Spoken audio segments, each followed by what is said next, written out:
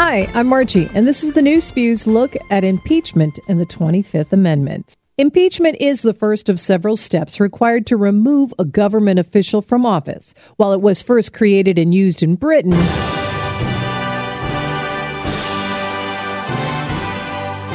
has mainly been used in the U.S., with the biggest office being that of the President of the United States. The impeachment process was included in Article 2, Section 4 of the U.S. Constitution back in 1787. Its biggest supporters of it were Benjamin Franklin, Alexander Hamilton, and yes, the first person it could have been applied to, George Washington. It states that the president, vice president, and all civil officers of the United States shall be removed from office on impeachment for and conviction of treason, bribery, or other high crimes and misdemeanors. Impeachment is the initial step in removing an official. The process requires both houses of Congress, each serving different functions. The House must first file formal charges. Hear ye! Hear ye! Then a trial conducted by the Senate. The court's in session. The court's in session. Ordinarily, the Senate will act as courtroom, jury, and judge, except for when it is a presidential impeachment trial. Now, here come the judge. Here come the judge. Then the Chief Justice of the U.S. Supreme Court steps in to act as judge. The Senate serves still, though, as jury and will require a 2/3 majority to convict. The penalty is usually removal from office and sometimes disqualification from holding any future offices. But this is a very rare move. We'll look at the history of impeachments next on the New Spew's look at impeachments and the 25th Amendment. Hi, I'm Margie, host of The Spew. I want to tell you about 342 MAD. It is a fresh marketing and design firm that really can help your business grow because they make it their business to market your business. You've got your hands full. You've got enough to do with your own business. You don't need to be the one that's handling the e-blast or the social media or, hey, maybe you need everything to help your business. How about a new imaging with the whole graphics, everything you need from a website to business cards to e-blasts? They can handle it. 342 MAD is an amazing team of people that really love doing marketing. That's their business. So let them do their business so you can get back to doing your business and make bigger and better things happen with their work. Find out more about them at 342mad.com. That's 342mad.com.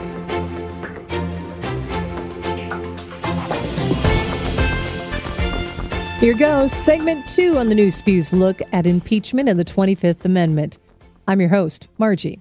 When you think of impeachment, you probably think of Clinton, Nixon, and perhaps Johnson. But there have actually been 8 U.S. presidents that have faced impeachment. The first time it was rolled out was in 1843 against our 10th president, John Tyler. It is the ball rolling on for Tippecanoe and Tyler, too. Not much of a case, though. A Virginia representative filed for an investigation of Tyler over his alleged abuse of his veto powers. A short debate led to a quick dismissal of that impeachment charge. Bye-bye, goodbye. Andrew Johnson was next. He was still serving the rest of Abraham Lincoln's term when in 1868, his decision to dismiss Secretary of War Edwin Stanton led to the impeachment process. What? The problem? The year before, Congress voted into law the Tenure of Office Act. It prohibited the president from removing officials confirmed by the Senate without the legislative body's approval. This time, it made it through the House and off to the Senate. The court's in session. But there weren't enough votes to remove him from office, so he finished the rest of his term. So, 100 years fly by, and we get to Richard Nixon. Wait! There actually were threats of impeachment against Grover Cleveland, Herbert Hoover, Harry Truman, and then after Nixon, there were also threats of impeachment against Ronald Reagan and George H.W. Bush. Read my lips. Not enough support to get these threats past the House and into the Senate, though. But pushing further into the process, we must look at Nixon and his vice president, Spiro Agnew. We are inundated with rumor, hearsay, grand jury leaks, speculation, and statements from undisclosed sources. It's entirely possible that some of this may later prove to be accurate. This became such a big deal because it wasn't just the president who was facing impeachment, but also the vice president. The weird thing is they weren't for the same crimes. Nope. Spiro Agnew was not facing charges about Watergate. He was under pressure over charges of bribery, extortion scandal, and tax evasion that pretty much started when he first started into politics and went all the way up into his vice presidentship. As far as the vice president is concerned, I have said that he has denied the charges that have been made against him. That he is entitled to the presumption of innocence, which is the right of every American citizen. And I urge all of my fellow Americans to give him that presumption of innocence, as I certainly do. He agreed to resign rather than face impeachment. On the same day, he also pled no contest to a single federal count of failing to report on his income tax. Now, Nixon was on the hook for Watergate. Short version, arranged for his cohorts to break into the Democratic headquarters at the Watergate complex to steal documents and wiretap phones, then attempted a massive, ugly cover-up. The House of Representatives approved 3 articles of impeachment against Nixon, but before the Senate could play their part, in 1974, Nixon resigned. You don't have Nixon to kick around anymore. Okay, so let's jump ahead to 1998. My heart will go on and on. And we have the impeachment of Bill Clinton. The allegations were of perjury and obstruction of justice stemming from a lawsuit filed against him relating to the Monica Lewinsky scandal. What? Okay, super short version. Intern, bad husband. I did not have sexual relations with that woman, Miss Lewinsky. DNA, blue dress, pre-Me Too movement. Okay, now I got it. Okay. The House of Representatives overwhelmingly approved 2 articles of impeachment against the president, but Clinton was ultimately acquitted by the Senate the next year. It's like, wow. And he finished his second 4-year term in office in 2000 with huge approval ratings. Like, wow. So you see, impeachment is not the end all that people may hope it to be. It is more often than not a mere permanent asterisk on a president's term. When we come back, the new Spew will look at the 25th Amendment and how it can affect the office of Commander-in-Chief. Hi, I'm Margie, host of the Spew. I want to tell you about 342 MAD. It is a fresh marketing and design firm that really can help your business grow because they make it their business to market your business. You've got your hands full. You've got enough to do with your own business. You don't need to be the one that's handling the e-blast or the social media, or, hey, maybe you need everything to help your business. How about a new imaging with the whole graphics, everything you need from a website to business cards to e-blasts? They can handle it.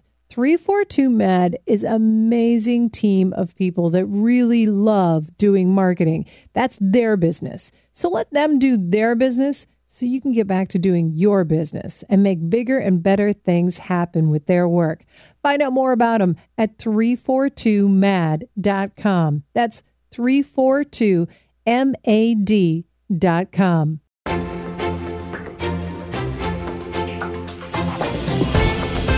This is segment 3 of the new Spew's look at the impeachment process and the 25th Amendment. I'm your host, Margie. While impeachment was in the works from the time of our first president, the 25th Amendment didn't get ratified until 1967. When the truth is found to be lies. The 25th gives us more clarification as to who has the power to declare the president unfit to serve or prevent the president from returning to office. Now we've got your attention. Prior to the 25th, each administration came up with their own plan on what to do about presidential or vice presidential vacancies and reinstatement. This left us wide open to interpretation, which led to a lot of confusion and, in some occasions, deceit. What? You don't say. Or, as Mrs. Woodrow Wilson might have admitted, our first female president. You see, back in 1919, WW had a series of strokes, some neurological issues, and then a massive stroke that he never recovered from. His cabinet thought with 2 years left in his presidency, perhaps it was time to hand things over to his vice president. But Mrs. Edith Wilson thought otherwise. She apparently conspired with his doctor to keep his condition a secret from both Congress and the public, leaving the United States without a duly elected leader.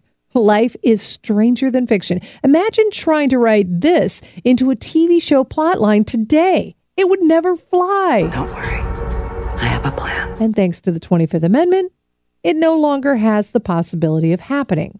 Sadly, it was President John Kennedy's assassination that finally brought the matter up for debate. In the confusion after he was shot, they weren't sure if LBJ was also injured or possibly killed. Was he able to take the office? If not him, then who? Amendments and administrations in the past had been back and forth as to who it would be, the Speaker of the House or members of the President's cabinet that should take over. With the 25th Amendment passed, it deemed that the Speaker of the House succeeds the Vice if both the President and the Veep were unable to hold office. What am I supposed to do now? I'm the Vice President of the United States. But who decides if the President is not capable of holding office? Well, if the President's going to have, say, surgery where he'll be down for a while, he writes a letter to the Speakers of the House and the Leader of the Senate. Then, when he feels up to it, he writes letters that he's ready to come back, and there's really no problem.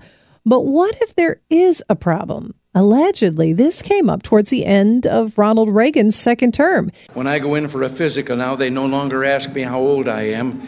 They just carbon date me. Apparently, the inner circle knew he might have Alzheimer's, but decided they could cover for the well-liked president. However, if they had followed Section 4 of the 25th Amendment, it would have required that the vice president and a majority of a body of Congress to declare in writing to the leaders of the Senate and the House that the president is unable to perform the duties of the office, and the vice president would immediately become the acting president. The president would be able to argue his case against this ruling, but then it would be up to Congress as a whole to vote on whether the Veep or the president would keep that gig. All those in favor say aye. So what if the Veep is also considered unfit? Say the president starts showing signs of dementia while the Veep is trying to recover from a stroke? They haven't figured that out just yet. It may require another section of the 25th. And if that happens, well, we'll be only too happy to roll another episode of the new Spew on it. Until then, if you're feeling kind of like, wow, this seems like it's harder to get rid of a president than you thought, there is the best option. Let's get registered to vote and then actually turn up and vote. I'm Margie, your host of the new Spew. Want to thank our sponsor, 342-MAD. 342mad.com, where you get fresh marketing and design solutions for your growing business. Bye, bye, goodbye. Bye, bye, bye, bye,